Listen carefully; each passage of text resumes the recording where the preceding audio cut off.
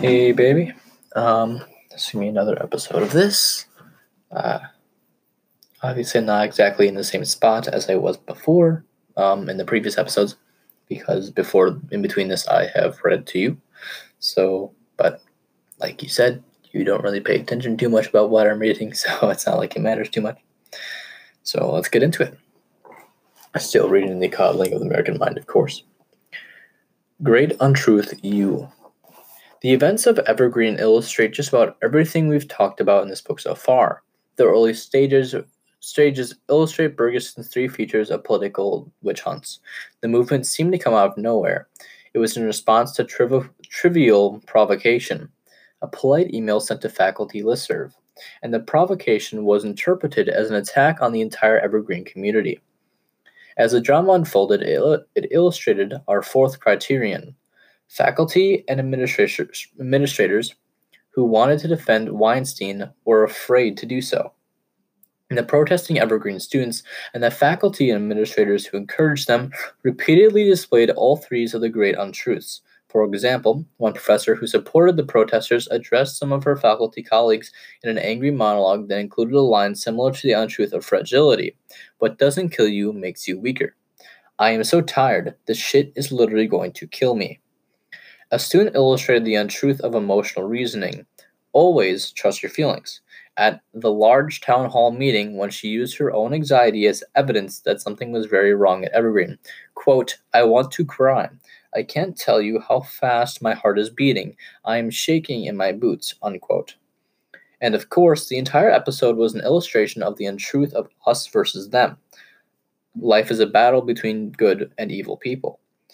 The protesting students and their faculty supporters engaged in a giant game of common enemy identity politics by interpreting a politically progressive college and its politically progressive leadership and faculty as exemplars of white supremacy in action.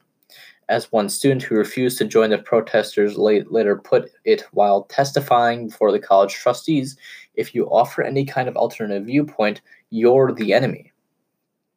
Evergreen State College is not typical, and the exception of the Milo riot in UC Berkeley, its meltdown into anarchy in the spring of 2017 is more extreme than anything else that has happened in recent decades on an American college campus, as far as we know. We have presented its story in detail because it is a warning to everyone who cares about students or universities.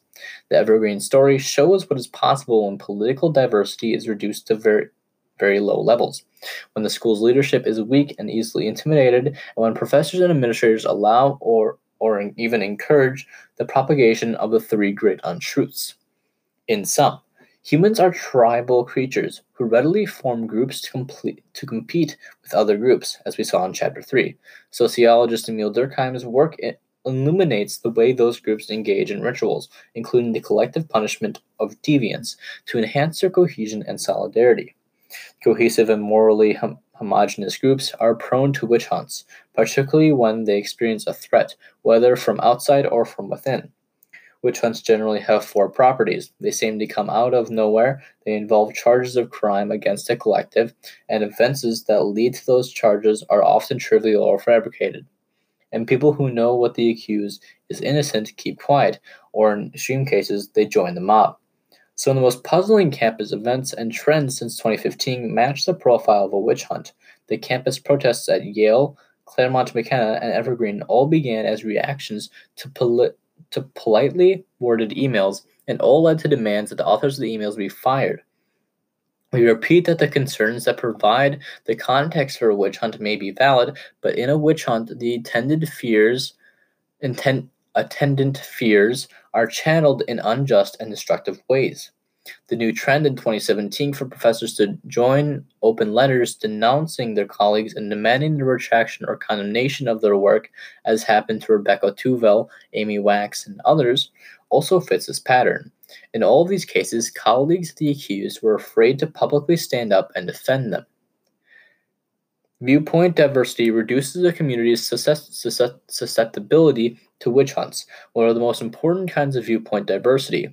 Diversity of political thought has declined substantially among both professors and students at American universities since the 1990s. These declines, combined with the rapidly escalating political polarization of the United States, which is our focus in the next chapter, may be part of the reason why the new culture of safetyism has spread rapidly since its emergence around 2013. This concludes part two of this book. In these two chapters, we examine some dramatic events that occurred on college campuses in the 2 years after we published our article in The Atlantic, laying out our concerns about cognitive distortions on campus. The new campus trends make a lot more sense once you understand the three great untruths and can spot them in action. In part 3, we'll ask why and why now. Where did the three great untruths and the culture of safetyism come from, and why did they spread so quickly in the last few years? Part 3. How did we get here? Chapter 6. The polarization cycle. Quote, "For every action, there is an equal and opposite reaction," unquote. Isaac Newton's third law of motion. We began this book with a presentation of three great untruths, ideas so out of tune with human flourishing that they harm anyone who embraces them. In part 2, we narrated a variety of campus events that have attracted national and sometimes global attention, and we showed how some students and professors involved in these events seem to have embraced the great untruths. Now, in part 3, we widen the lens and look at how we got here.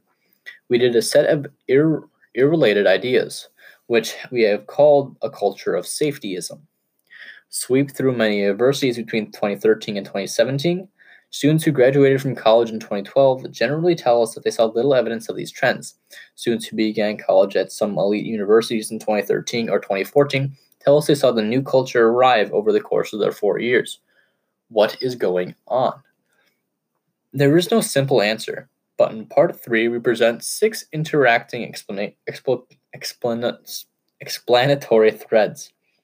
Rising political polarization and cross-party animosity, rising levels of teen anxiety and depression, changes in parenting practices, and decline of free play, the growth of campus bureaucracy, and a rising passion for justice in response to major national events.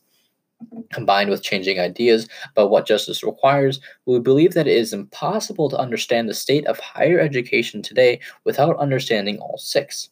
Before we present these threads, however, we must make 2 points explicitly and empathetically. The first point is that there are different threads for different people. Part of the complexity of our story is that not all threads have influenced each person and group on campus equally. The rising political polarization in the United States, in which many universities are increasingly seen as bastions of the left, has led to an increase in hostility and harassment from some off-campus right-wing individuals and groups. Some of these events qualify as hate crimes and are targeted especially at Jews and people of color. We discussed that thread in this chapter. Rising rates of teen depression and anxiety affect both boys and girls, but have hit young women particularly hard, as you'll see in Chapter 7. The rise in overprotective or helicopter parenting and the decline of free play, Chapters 8 and 9, have negatively affected kids from wealthier families, mostly white and Asian, more than kids from working class or poor families. The increase in number of campus administrators, along with the scope of their duties, may be having an effect at all schools, Chapter 10. But new ideas and stronger passions about social justice may matter most on campuses where students are more engaged politically, Chapter 11. The second point is that this is a book about good intentions gone awry. In all the 6 chapters in this part of the book, you'll read about people primarily acting from good or noble motivations. In most cases, the motive is to help or protect children or people seen as vulnerable or victimized. But as we all know, the road to hell may be paved with good intentions. Our goal in part 3 is not to blame, it is to understand. Only by identifying and analyzing all 6 explanatory threads can we begin to talk about possible solutions as we do in part 4. So basically what this is laying out, seeing as we're at, 9 minutes, something like that now, I'm just going to talk a little bit longer without reading because I don't know how long this next part actually will last. It looks like it might last pretty long, seemingly. Yeah, it seems like it will last pretty long. that might actually maybe could be an entire thing about self. But it seems like actually it's going to be discussing how these collective social pressures have been making people more likely to be jumpy and act out on things they see as hate that aren't really hate, because you have to look at intentions above all. So first of all, in chapter 7, which I believe this is actually chapter 6 now, so coming up soon, it actually will be discussing depression, anxiety, and how that has, it says, hits young women particularly hard. And so we'll see how that affects that. Then I'll talk about helicopter parenting, which actually I'm actually looking forward to. That seems really interesting, how overprotective parenting has hurt people's mental health, kind of, in a way. It's very interesting. Chapter 10 will be about the increase of number of campus administrators. So it means administrators having more of a role, or maybe being more present. I'm not exactly sure what that will be. And then the last chapter 11, which might be the last chapter of this book, but I don't think so. Let me check. I don't think it's the last chapter, but I'm not sure. Last chapter may actually be, no, the last chapter is chapter 13, and that's about advising universities about how to be better. But chapter 11 will be about overall increase in social justice passions, it seems, and how students are politically engaged, and how that may lead to this also.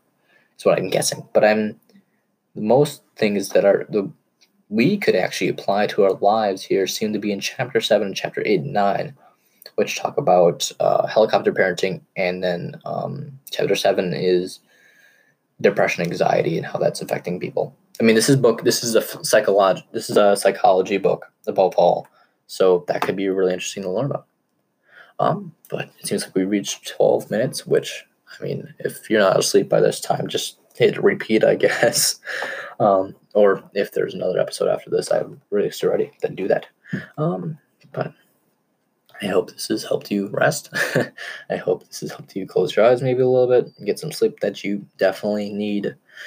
I hope this has been helpful. Sleep well, baby. See you in the next one.